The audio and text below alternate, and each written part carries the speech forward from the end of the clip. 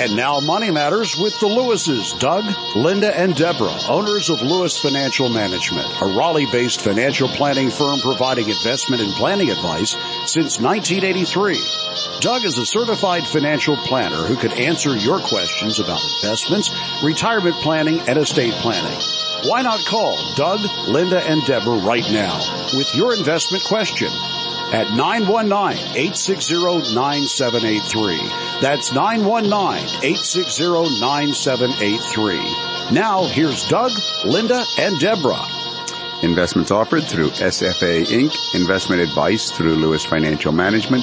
SFA Inc. and Lewis Financial Management are not related entities. Hello, North Carolina. This is Doug Lewis, certified financial planner, once again welcoming you to Money Matters with the Lewises, Doug, Linda, and Deborah Lewis. Money Matters has been providing you with a personal financial hotline for all your questions about investments, estate planning, tax planning, money management, and retirement planning for over 30 years. Hello there, North Carolina. This is Doug Lewis, certified financial planner, once again welcoming you to Money Matters with Doug and Linda Lewis.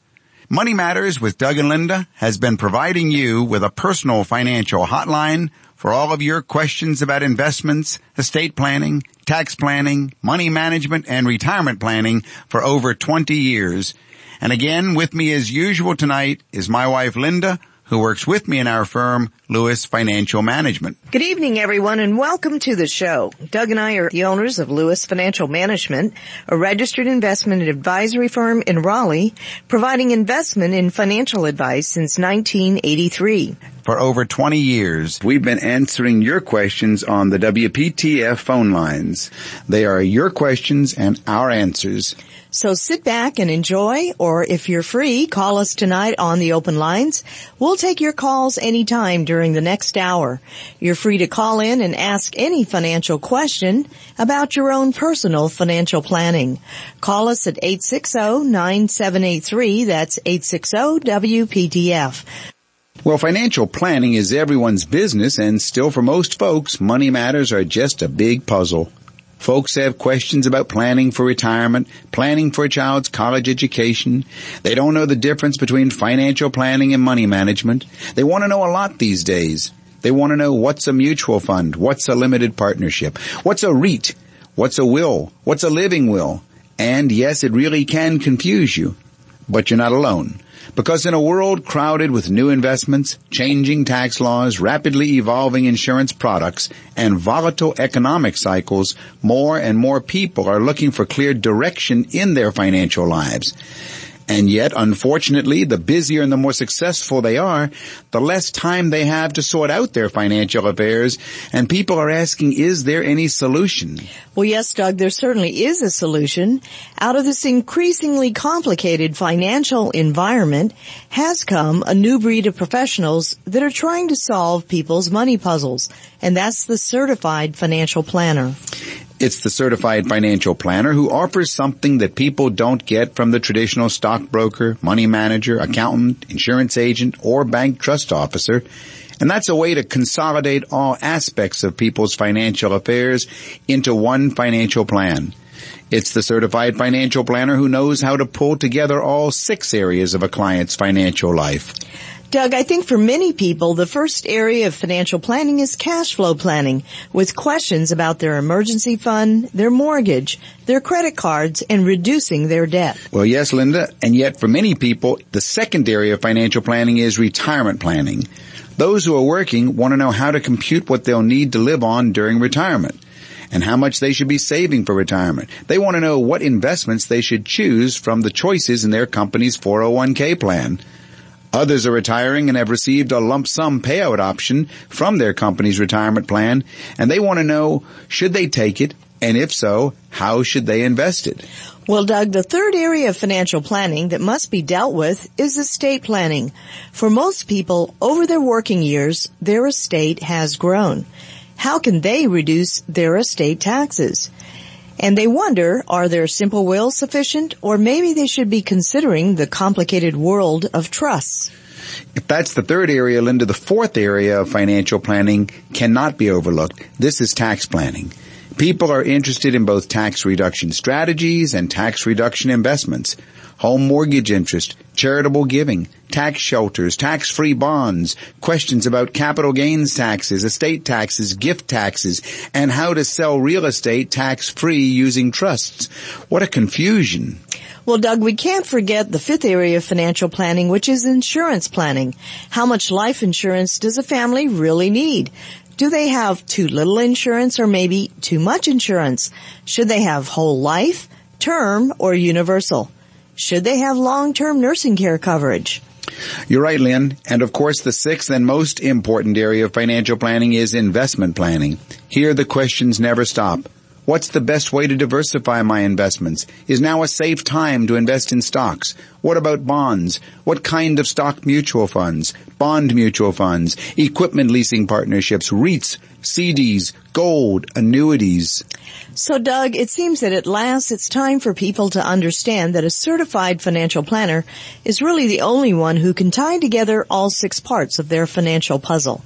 And to you out there listening, if you've got a question on your mind about cash flow planning, retirement planning, estate planning, tax planning, insurance, or investments, call us now on the open lines and we'll answer your financial planning questions. Those numbers to call are 860-9783. That's 860-WPTF. And if you just want to sit back and listen to the callers through the years, welcome to the show. John, this is Doug Lewis, Certified Financial Planner. How can I help you? Yeah, Doug, I have some land that's highly appreciated that we're probably selling in the next short time, year or so. And I wonder if you would discuss charitable remainder trust, the pros and cons of putting that land in something like that. I'll be happy to. Just give me a couple of the specifics. John, first of all, how old are you? I'm 59. 59 years old.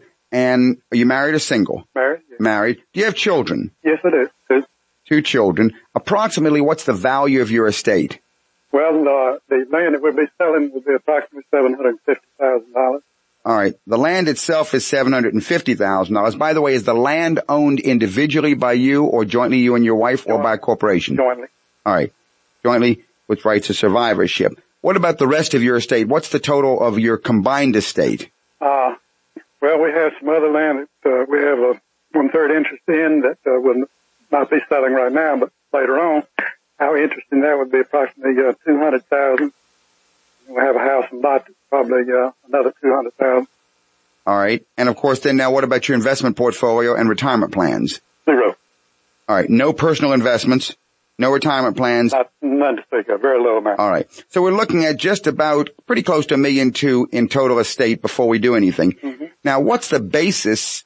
The basis for the listeners' edification, if you already know, John, the basis is what you paid originally for the land that you want to sell. Well, this came to me from my family as a gift, and it was in the family a long, long time, so it has a very low basis. All right. Now, again, for the edification of our listeners, you may already know this, John. If you received it through your family by inheritance, that's one basis. If you received it by gift, that's another basis. The part that we are selling was by gift.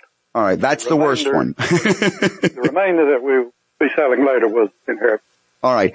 The basis is what the original purchaser paid for it, and if it was given to you, then that basis carries over from the giver to you. I realize that. That's why I said about right. So you would say what we're talking about, maybe just a negligible amount, $10,000 or $20,000? It probably was worth $50 an acre at the time. And how many acres? 34. 34 acres. All right. So we have a very low basis. Have you made any improvements on the property at all? No. Okay. All right. So maybe we've got, let's say, $5,000 of basis, if you will, and $750,000 of value. So if you go ahead and you sold it for $750,000 and you had to subtract the $5,000, you'd end up with $745,000 of capital gain to report. So you'd have about $186,000 that you'd have to pay in taxes. You'd end up with about $564,000. That's choice number one. And of course, the purpose, since you have no investment portfolio, the purpose would be to go ahead and to move that into funds that would produce a retirement income for you and your wife. Is that correct? Correct. All right. So we can say you might end up with about $39,000 of income per year on that $564,000 portfolio after you'd paid the taxes. In comes the solution, the charitable remainder unit trust. And the number in Raleigh is 919-USA-7000. That's 919-872-7000. Now, the charitable remainder unit trust is the most exciting and the most sophisticated, the most dynamic, and the most flexible financial planning tool available today. But it is fraught with a lot of caveats, so you really need to know how to do it right, or you don't end up with what you want. First of all, let's think of it conceptually, John. You can go ahead and establish a trust. The box. Right. It's like a box. That's right, Linda. It's just like a box. We set up a box. Okay? It's got nothing in it. It's just a piece of paper that says that such and such a trust is created, and then you write the instructions for John and his wife. Right. Yeah. We put a set of instructions in this box, in this trust, that says the trustee, that's the one who runs this trust, will do the following things. Now we have to remember who are the entities involved here. First we have the donor. Donor would be you and your wife. The donor is the one who gives something to this trust. Alright, so you, the donor, are going to give the deed of this property to this trust. And there'll be a set of instructions that you put in this trust. The trust is also going to have a set of instructions that says after you and your wife die, what's left in this trust will go to some nonprofit organization. It could be the John and Nancy nonprofit foundation for the benefit of underprivileged children. It could be for the church. It could be any type of nonprofit, could be university and so forth. But because one day, long time down the road, after you and your wife have died, because you will be making a gift, Uncle Sam considers that any sales occurring inside this trust are tax-free, just as if it was the charity itself making them today. So, Doug, essentially what you're saying is that we would take possibly John's 34 acres and put that into the trust. That's right. That's Transfer right. that out of John and his wife's estate. Right. And put that in the box. Right. In the trust. He deeds it over to the trust. Exactly. And he is making what's called a split interest gift. He is gifting down the road a future interest and a remainder interest. If we think in terms of chickens and eggs, chickens being the principal, eggs being the income, what comes off of the chickens, he's saying, I would like to give away my chickens, but not until after I and my wife have died. I'll keep all the eggs for the rest of our lifetime. John, are you currently employed? Yes, I am. Okay.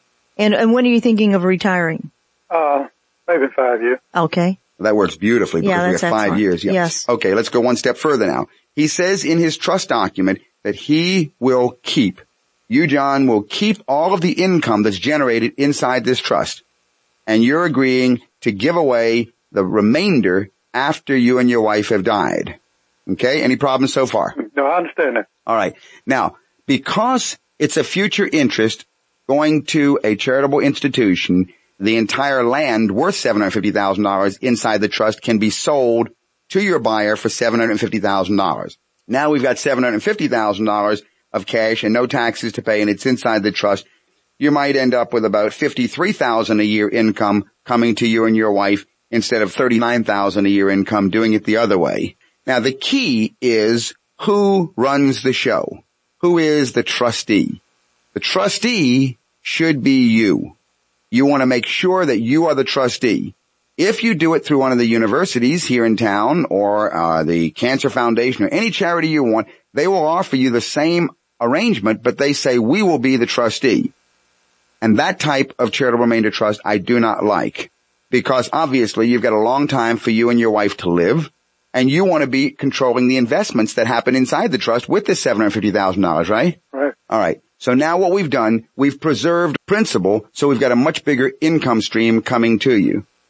Okay, now, the question, of course, comes, what happens after the two of you die? After the two of you die, then the principal, whatever's left in this charitable trust, will go to any nonprofit institution, charity, or it can go to a foundation which can be directed by your children. But the principal will not go directly to your children. So in effect, this may or may not be a concern to you, but in effect, this portion has been, you have disinherited your children of this amount. In my case, it is a big concern. All right, it's a big concern. Therefore, what we want to do next is we want to go ahead and we want to establish a second trust. That's called the Wealth Replacement Trust, that replaces the wealth that you have moved from your estate. And what you do there, of course, if you're going to put in $750,000 of property into your trust, then you want to set up another trust that owns a $750,000 life insurance policy. Now, this life insurance policy should be a second to die policy. The second to die policies are cheaper than buying it individually, which means that at the time that after you and your wife have passed away, when your children would have received the estate, instead of getting what's in the trust, the first trust, they get the $750,000 insurance that's in the second trust. Because you are making a future gift, you get a tax deduction today where you could easily accumulate $2, $3, $4, $5 million during your lifetime in this charitable trust, have a larger and larger income stream coming out of it, and be able to dip in and take out very large hunks to turn around and gift to your children. You use a small amount of that income to pay for the premium over in the insurance policy, so it's cost you nothing. Do you have any idea what a annual rate would be on that insurance policy? I would really have to go ahead and look at some tables. It would not be that expensive. We would want to shop around. Whenever I do these, I always look for the cheapest I can get for a client, because the goal is really not to build up a lot of cash value in an insurance policy like this, right? Right. The goal is really to pass $750,000 to my kids after my wife and I die, but to give us a bigger and bigger retirement plan inside. Right. Then, of course, the whole key is be your own trustee, work with an investment advisor who is an expert, because you and he together will be handling all the monies inside of this thing, and you can have a win-win-win situation. And then after you've died, you'd like it very possibly to go to a charitable foundation where it can continue to live forever, the foundation's money, and just the income from that can be sprinkled, and your children can be, advising, give to this charity, give to this charity, give to that charity, and so forth. And they also got their whole inheritance. The equation is easy enough, right, Doug? It works, but you have to work with someone that's qualified and able to help you run the numbers and oversee. And you need an administrator. Exactly. An administrator who will go ahead and administer a self-trusteed trust. John, if you would like some more information on this, I'll be happy to either send you some information or discuss it with you further, and you can call me at the office here in Raleigh, and the number is 919-872-7000. That's 919-USA-7000, and I'll be happy to do what I can to answer your questions. All right. I appreciate it. All right. I'll be getting in touch. Have I answered everything for this evening, John? Yes. I just wanted about what you gave, and I'd like to talk to you further about it. All right. Thank you. Thank you for calling, John. Bye now. You're listening to Money Matters with Doug and Linda Lewis, and we're taking your calls at 680 WPTF.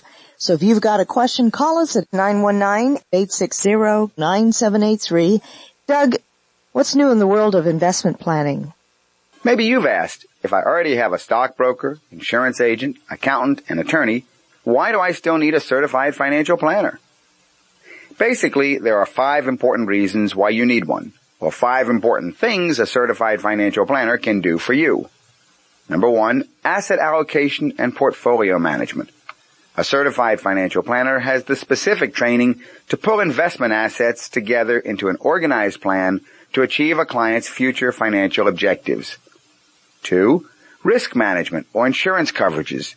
When does one really need to purchase disability, life, property, and casualty insurance? These are all separate issues, and a certified financial planner can identify an individual's or a business's immediate and future needs for risk management. Number 3, tax planning. A certified financial planner can prepare tax strategies for the oversheltered, the undersheltered, or the pre-retiree when a tax situation becomes complex. Number 4, retirement and estate planning. A certified financial planner can perform spreadsheet applications for future retirement planning or have the tax knowledge needed when performing estate tax planning for family heirs. Number 5, planning for professionals or small business owners. Should my business be formed as a corporation or as a partnership? How much personal liability is involved in operating my business? Again, a certified financial planner can steer you through business continuity issues or give advice when integrating the finances of the company and the business owner. Other good reasons you might need a certified financial planner: to plan for college costs, gifting strategies for tax relief, planning for nursing home costs for you or your parents. Recent history has established a track record of an unpredictable Wall Street, complex tax laws, and an onslaught of different financial vehicles. A certified financial planner is skilled in identifying an individual's goals and helping develop, implement, and monitor a plan to achieve them. You need a certified financial planner because a financial future is at stake, and it's yours. If you've been wondering about why you need a certified financial planner, I hope my comments have helped. Seek competent financial advice, and if you have any financial questions, call me at 919-872-7000. That's 919-872-7000. And remember, your financial future is at stake. Well, Doug, what's new in the world of tax planning? To most people, income tax planning means gathering W-2s and 1099s and receipts and canceled checks and either filling out the complicated forms or paying for the help of a tax preparer. But that's not income tax planning. That's tax calculating.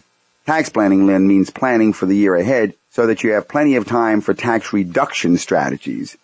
You need to, in my opinion, see a certified financial planner as early as possible to answer the questions about projected federal and estate tax liabilities. What about withholdings? What about penalties and fines? What about strategies to reduce tax liabilities? What to implement, when to implement, any changes in the tax laws, things like that, Lynn. Well, Doug, I had a caller the other day that sold a business, and he was going to have a capital gains problem, and he's a person that needs to do some tax planning, doesn't he? Yes, he definitely does need to do some tax planning. It may be too late if he's already sold the business. Right, he's already sold it. Well, then he has to look in the area of tax shelter investments. Exactly, and that's what I was going to ask you. Are tax shelters dead after the 1986 Tax Act? Well, no, they're not, Linda. Tax shelters are not dead. Oil and gas drilling investment tax shelters were left to the individuals, and there were 5 tax strategies that are still left. Well, Doug, can you maybe explain a little bit better for our listeners what are tax shelter investments and what exactly are these tax shelter strategies that we all can use if they apply? The tax strategies that are available are basically 5. First of all, there is timing. Timing of income and expenses so that you pay the lowest total amount over several years. Okay, so the first of our tax planning strategies is timing income and expenses. Right, that's number 1. Number 2 is converting taxable income to non-taxable income. All right, so number 2 is converting taxable income. Right. The third one is deferring taxes to a subsequent year so that investment returns are earned on a before-tax basis. Okay, and so number 3 is deferring taxes. That's number 3. Number 4, diverting taxable income to someone in a lower tax bracket, usually children or grandchildren. So number 4 is diverting taxable income. Right. And number 5 is deducting expenses. Okay, and number 5 is deducting expenses. Right. Those are the 5. Timing, converting, deferring, diverting, and deducting. Okay, let me see if I got this. You said timing income, converting taxable income, deferring taxes, diverting taxable income, and deducting expenses. Right. The numbers to call during the week at the office are area code 919-872-7000. That's 919-USA-7000. And if you'll call me at the office, I can send you some information. Well, Doug, what are some examples of timing? Timing, all right. For example, let's say you own an asset which is appreciated in value. You can control when the taxes are realized. For example, you can sell and realize the gain in a year when your income is down and you have a loss, or your deductions are higher than usual.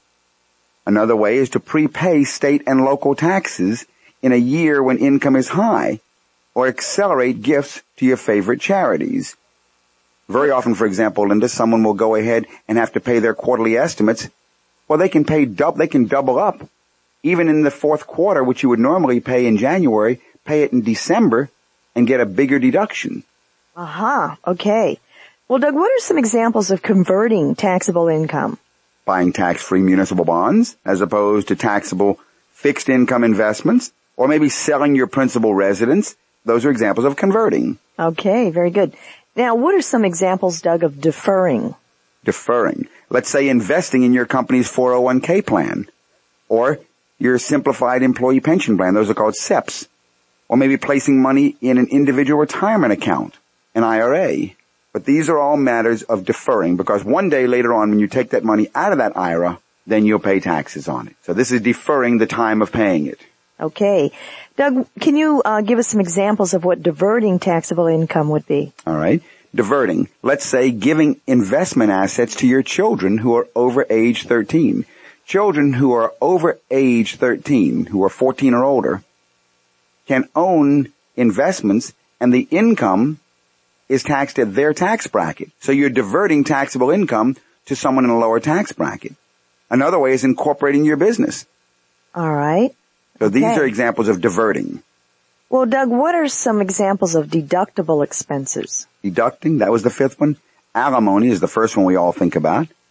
That's deducting. Business expenses are deducting without any limitation if you own a sole proprietorship.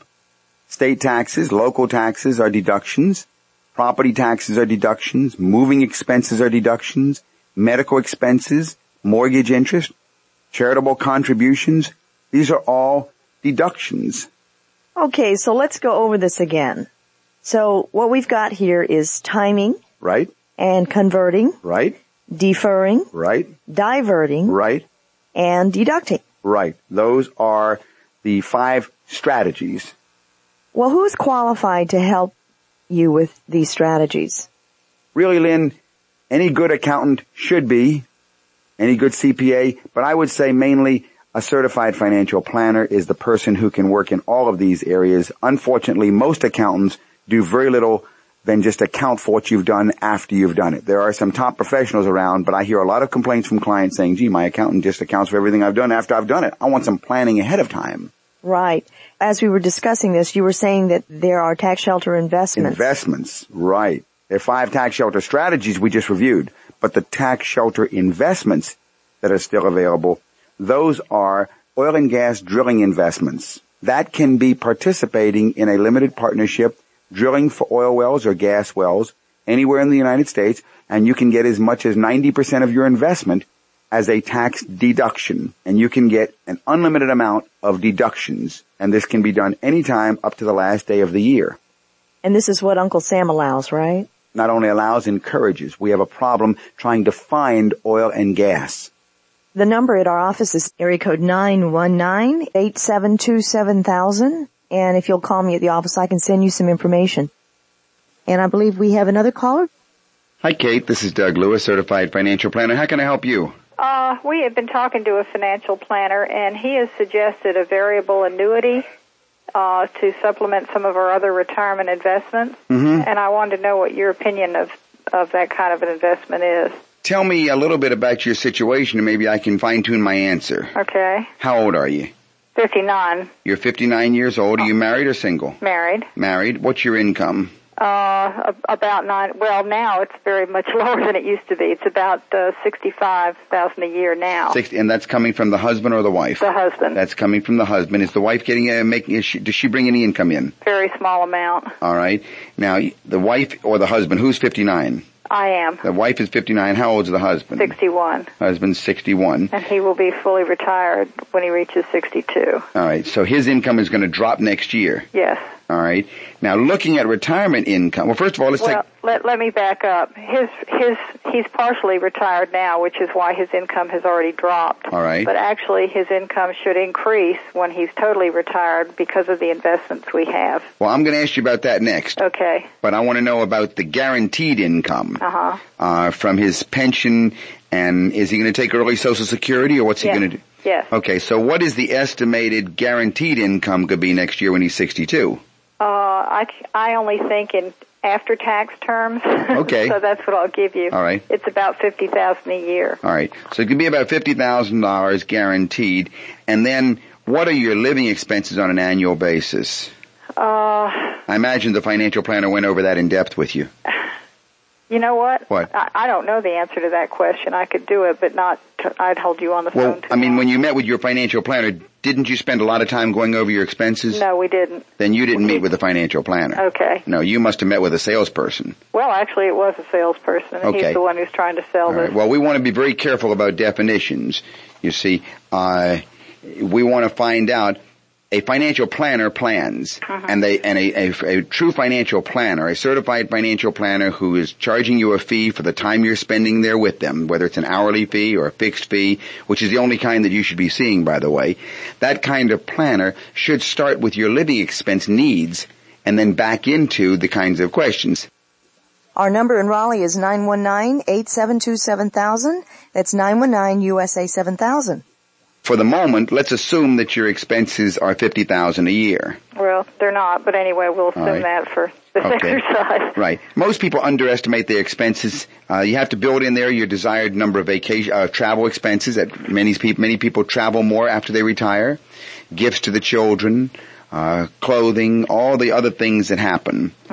But if you're saying that you're absolutely sure that his pension and Social Security is going to cover your lifestyle with all the luxuries that you may or may not want, then you don't need to touch any investment income. Now, if that's the case, let's go over to the investments. What do your investments look like right now? Well, our investments look very good. No, I mean, what are they? Oh, what are they? They're bonds, mutual funds. All right. How much do you have in bonds? I'm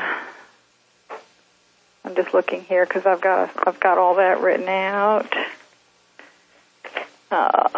In bonds, we've got $85,000 in one bond fund. We have about $500,000.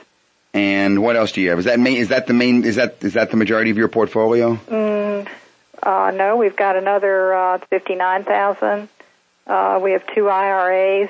One's $82,000, the other's $49,000. We have some other stock investments that are around $300,000 in various stocks. And then my husband's profit sharing, which he owns his own company, at this point is $310,000.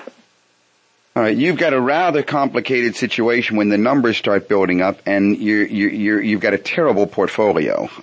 It really, I don't like it personally. Okay, I'm not going to spend a lot of time on the air going through each of the items, but overall, it looks to me like my real question is, why are you going for a variable annuity? Because a variable annuity, although it will let you defer paying tax on the growth, it's going to also be taxable in your estate at the time that you die, and there'll be no step up in basis. Okay. So we're considering it, but that's why I was calling for your opinion too. Annuities, you understand a variable annuity is an insurance contract. Right. By the way, which one are you looking at? I'd rather not go into that. Because that's the crucial issue. You see, a variable annuity is an insurance contract that wraps around mutual funds. So it's the funds themselves that are the most important part, not the insurance contract. Annuities are insurance contracts that work sort of like a non-deductible IRA. You can put in as much as you want, but taxes are deferred until you take it out.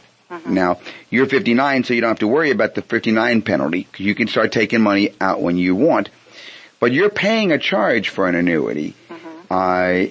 Unlike a fixed annuity, which guarantees a conservative rate of return, a variable annuity lets you pick your own investments from the different menu of mutual funds, but your return is going to vary according, to the fund's performance. The insurance portion of that variable annuity guarantees that if you die before you start withdrawing the money, then your beneficiaries are going to receive all that you put in, but they will pay tax on the increase. As opposed to if you have $500,000, how much are you going to put into the variable annuity? What were you thinking of putting in? $250,000. Okay, so you put in $250,000, and since you're only 59 years old, you're a relatively young woman, you live another 35 years, and it grows to be $2 million. Well, if you had $250,000 in a mutual fund that grew to be $1 million, let's say, $2 million, and you then died, they would get that amount. They could sell that $2 million and pay no capital gains tax. I think I need to call you off the air. Yeah, and I appreciate the sensitivity of trying to be specific when confidentiality sometimes is very important to people. But I hope that gives you at least something to start with. It does. Yeah, and Kate, we're real happy that you and your husband, I'm sure you're hardworking people. You've accumulated these assets. You've been blessed.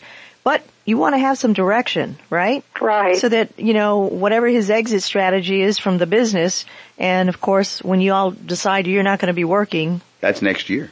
You know what I mean? When you wanted to just be retired and travel and do the things that interest you at this stage of your life, that you'll be able to do it with ease. Mm-hmm. And, working with a financial planner and particularly a certified financial planner that's fee-based can assist you in helping you and your husband get that direction. Yeah, Kate, if you'll call the office, I'll be happy to go through that in detail. Uh-huh. That number in Raleigh is 919-872-7000. That's 919-USA-7000. Okay. Bye now. Okay, Doug. Mrs.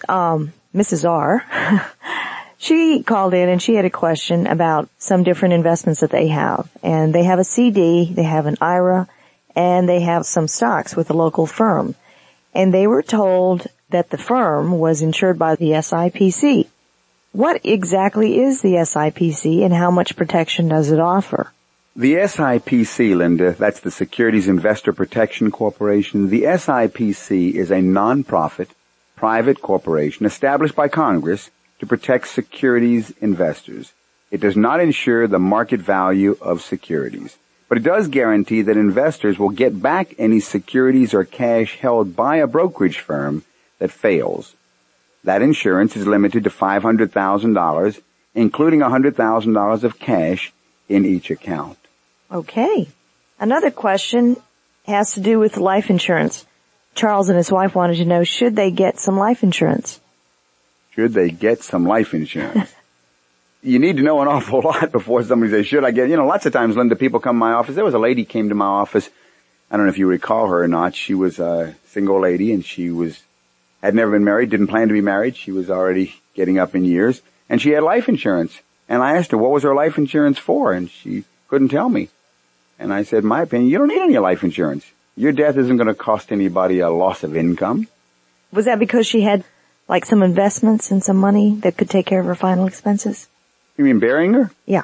Well, I basically told her, what do you care after you're gone? Let somebody else bury you.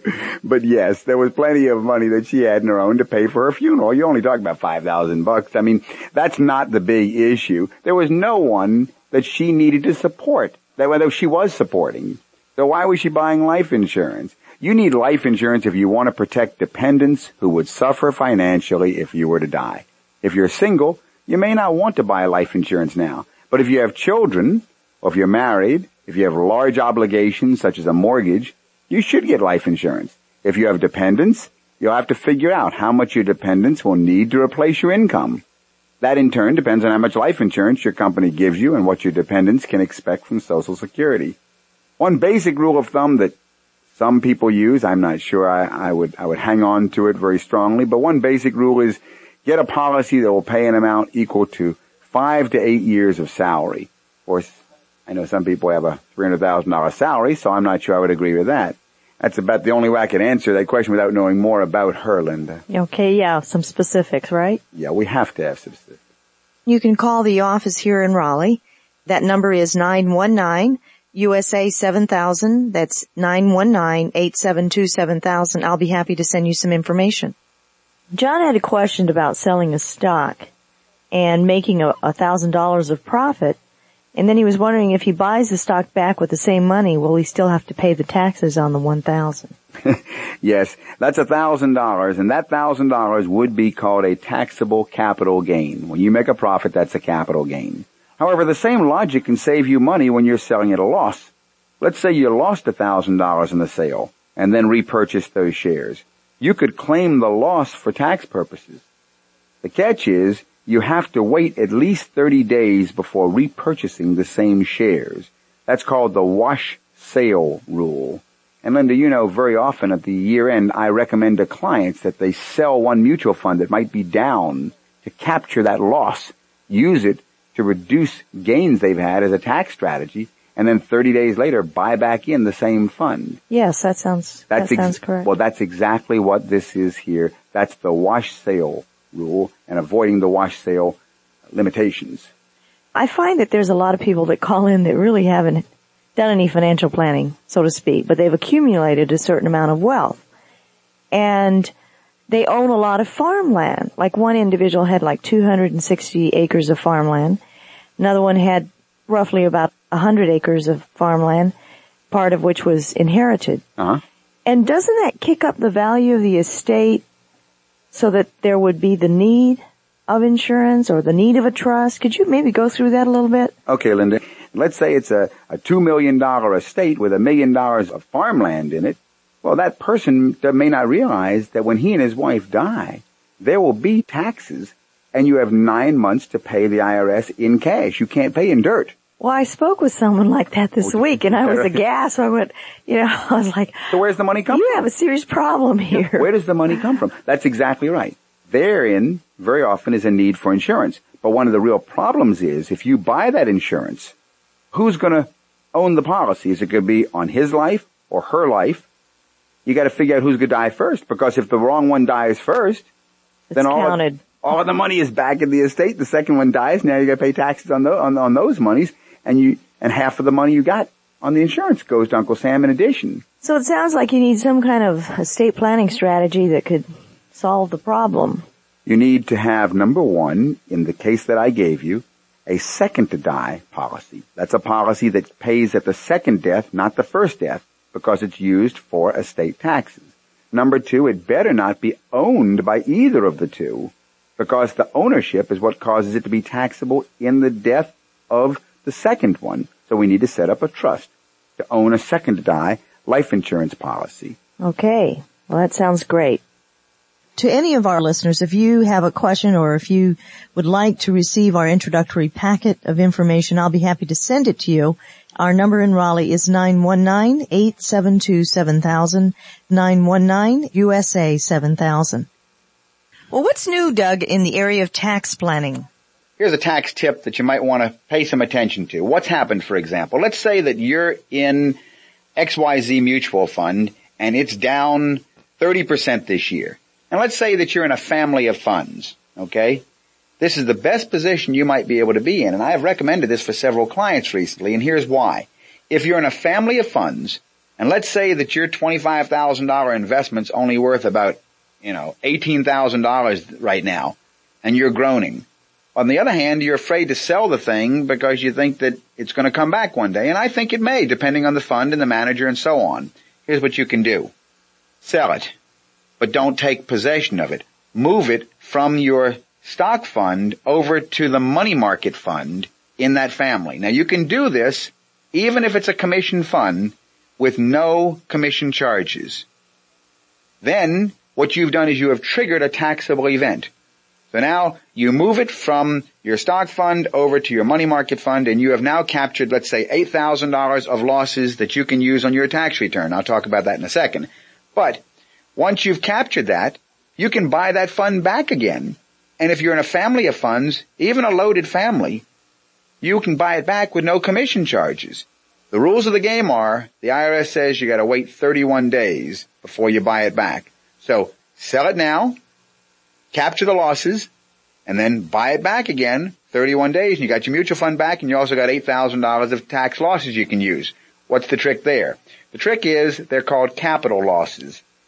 You can use those capital losses that you've now captured against any capital gains. So if you happen to have $8,000 of capital gains this year, you've got $8,000 tax-free that you just yielded. And if you have a further question that we are not able to answer here on the air, you can call us at the office at area code 919-872-7000. That's area code 919-872-7000. Let's take another caller, Doug. Dan, this is Doug Lewis with Money Matters. How can I help you this evening? Hi, Doug. I'd like to ask you about reverse annuity mortgages. I'm doing some inquiries for a father-in-law. Go ahead. He is getting in some financial difficulty, and he and his wife, their health is starting to decline, and they just need a little extra help. I've spoken with Linda a couple times, and she's referred me to some good books and like that. But I just came across this the other day and would like to know what you know about it, or what you can tell me, or how you feel about them. Well, I think they're great. They're fantastic. I just did one for a client recently. She was 72 years old, and we just got a reverse annuity mortgage for her. For the sake of the listening public, the reverse annuity mortgage is a guaranteed government program that works backwards from a mortgage. A mortgage is where you borrow money from the bank, and you then have that money, and you start making payments to the bank to repay your loan, whether it's 30 years or 15 years or whatever. A reverse annuity mortgage is a program in which instead of you paying the bank pays you. And it's designed as a federal program to help senior citizens. You do not have to have any income qualifications to qualify for it. It's not for poor people. It's for anyone who is over, what's the age limit? Is it 65? I believe you have to be 65 or older. I think the age limit is 65 is the first qualification. Second qualification is you have to own your own home, debt-free, can't have a mortgage on it. Okay. And the third thing is, basically, that's really all you've got to do. Now there's a computation and a method of computation that works in such a way that you go and see a counselor. The counselor, by the way, is not going to approve or disapprove of you. The counselor has no control over you, but the counselor is basically, going to let you know that if you want to tap the equity in your home, if you want to go ahead and take out one of these reverse annuity mortgages, then the bank will start paying you payments for the rest of your life. You never have to pay that loan back. Okay, what happens at the end? At the end of what? When you die? Yeah, when I die. When you die, then the bank is going to go ahead and collect what you've borrowed, because that's what's happened. You've been borrowing from the bank, but the bank hasn't been making you pay them back. They will wait until you die, then they'll sell the house, or they'll let your heirs sell the house, and they will subtract what's been sent to you, and then if there's anything left over, that goes to the heirs. If there's nothing left over, then the bank lost, and the estate doesn't have to pay anything. He also owns another piece of property. Would it be, could he do something like go borrow money against the land? He's sort of real estate rich and cash poor. Why didn't he sell the land? That is being considered. How much is the land worth? Tax value on it's just over $100,000. But if he sells it now, isn't he going to get really popped for taxes? Depends. What's the cost basis? How much did he pay for it? Nothing. He inherited it. Well, then what he wants to do is to go ahead and do a charitable trust and dump it into a charitable trust, have the charitable trust sell it tax-free, and then the $100,000 sits in the trust, make himself the trustee of the trust. He controls it, and then the cash will flow back to him. He invests the money inside the trust, makes himself the income beneficiary, and he controls everything and pays no taxes. I was doing one of those today for a client, as a matter of fact. Our number in Raleigh is 919-872-7000. That's 919-USA-7000. If you'd like to go ahead, I think you say you've already called Linda at the office? Yes, sir. Why don't you call her again this week and set up an appointment, and I'll be happy to go ahead and meet with you and go over the different features on both the land and on the reverse annuity mortgage. Thank you very much, sir. Thanks for calling, Dan. Bye. Bye-bye now. Dan brought up two very interesting topics, Linda. One, very few people know anything about the RAMs, the reverse annuity mortgages for senior citizens. They're very exciting programs. Yes, we have a client that did that, and she's got more cash in her pocket now because... It's nice getting a monthly check every month. Exactly. It's like an annuity, right? Right. And number two, he talked about how to sell land tax-free. A lot of people in North Carolina own a lot of property and know they need income, but they can't think of selling it because of the capital gains tax. And so doing that through the charitable trust or the double trust strategy is ideal. Well, Doug, what's new in the area of retirement planning? Well, Linda, millionaires are sweating retirement as much as anybody. And that's according to some survey recently done by very wealthy Americans, which showed that the wealthiest 1% of all Americans have the greatest fear that they won't have enough money in retirement. And, essentially, everyone that's working is going to face retirement down the road, but the biggest worry that these folks have is that inflation will erode their retirement income, forcing them to reduce their standard of living, right? That's right. Lynn, the wealthy have good reason to be concerned because most of the 150 people that were surveyed have invested more than 40% of their savings in fixed income investments like bonds and cash. and that's not going to earn enough to meet their goals. In other words, these wealthy people who are concerned about their future, they're right. They're not going to make it. And that leaves them basically with three choices. Either to shift some savings to stocks and stock mutual funds, or to save more, or just to lower their expectations. And, I guess some other findings are that wealthy people over age 50 are more likely to fall short of their retirement goals. The survey says that they want an average $218,000 a year, right? But their portfolios will only produce about $126,000. Isn't that something? Only half of what they need is going to be able to be met. And the wealthiest, 32% of Americans, they've got about a third of their retirement savings in stocks, 24% in bonds, and about 18% in cash. They've got a little bit in real estate, a little bit in other things like private businesses, but they've got problems also, Linda, because they just don't know where it's all headed. But knowing all of these statistics, Linda, what's the answer? Well, I guess the bottom line is you have to have goals. And, there are a lot of people out there, but I don't think anyone has more money than goals. And you have to have goals. You have to have a direction in which you're going, right? It's a funny thing. It almost sounds like a platitude, what you're saying, Linda, but strangely enough, in my practice, I sit down with people and I spend maybe anywhere, over 3, 4, 5 sessions, who knows, it might be 15 or 25 hours with them and realize they have not crystallized their goals. They don't know what their goals are. And the wealthy are even more concerned, are a bigger problem. They just don't know their goals. I can think of a couple I met with recently, Linda, and I did a long, involved financial plan on them. That number at the office, by the way, is 919-872-7000, 919-872-7000. But although we dealt with their investments and their retirement and their estate and their insurance and their cash flow and their income taxes, I dealt with all of these areas separately. But you want to take a guess where we spent the most time? In the goals section. They could not agree, especially he and she. He had one set of goals. No, she had one set of goals. He had another set of goals, but he wasn't quite sure what his goals were. And the more I got into her goals, she wasn't sure. And really the solution to the dilemma, to the distress, and by the way, in their case, it was even causing some bitterness in the marriage, was to need to go ahead and, or stress, is to get the goals crystallized. Get the goals in front of you so you can tackle them and solve them. The whole question is working with a financial planner to list the goals and know that they are going to be met. Yeah, identify the goals, because most people think about different things when it comes to money. And if you're like the average person who works hard, accumulates, particularly for people that have accumulated, then the dilemma is, okay, are we going to just do this until we drop? Or do we have some goals in mind as to when we're going to retire, and how do we reach those goals, right? Right.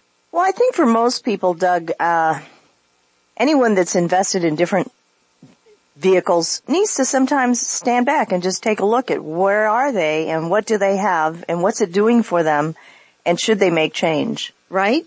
With regard to investment portfolios, the biggest problem is that there is no asset allocation pattern established on people's portfolios. I look at their portfolios when they come to see me and I say, why do you have this? And say, I don't know, my stockbroker recommended. Why do you have that? Oh, I don't know, I just got it.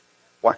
And there's no overall pattern controlling the investment decisions in the investment portfolio. And that's called an asset allocation pattern. Without one, I think it's a recipe for disaster. Yeah, people should certainly have goals in mind, and if they're working with an advisor, they should have a comfort level that what they're being advised about is to their advantage. Don't just walk in the dark. Right. And if we can be of more assistance to you, you can call me at the office during the week, and the number in Raleigh is 919-872-7000. That's USA 7000. Well, that's all the Money Matters we have time for today. So we want to thank all our listeners for joining us, and for any other questions you may have, call my office during the week and we'll set up an appointment to meet with you personally. That number is 919 919-872-7000. That's 919-USA-7000. And we'll be back next week on this same station at the same time. In the meantime, have a great week. And remember, your money matters because your financial future is at stake. You've been listening to Money Matters with Doug, Linda, and Deborah Lewis. Money Matters provides you with a personal financial hotline on any subject where money really matters. For more information, you can call Doug, Linda, or Deborah in Raleigh at 919-872-7000. That's 919-872-7000. Or go to DougAndLinda.com and listen again next Sunday at 6 p.m. for more Money Matters with Doug, Linda, and Deborah Lewis on News Radio 680 WPTF.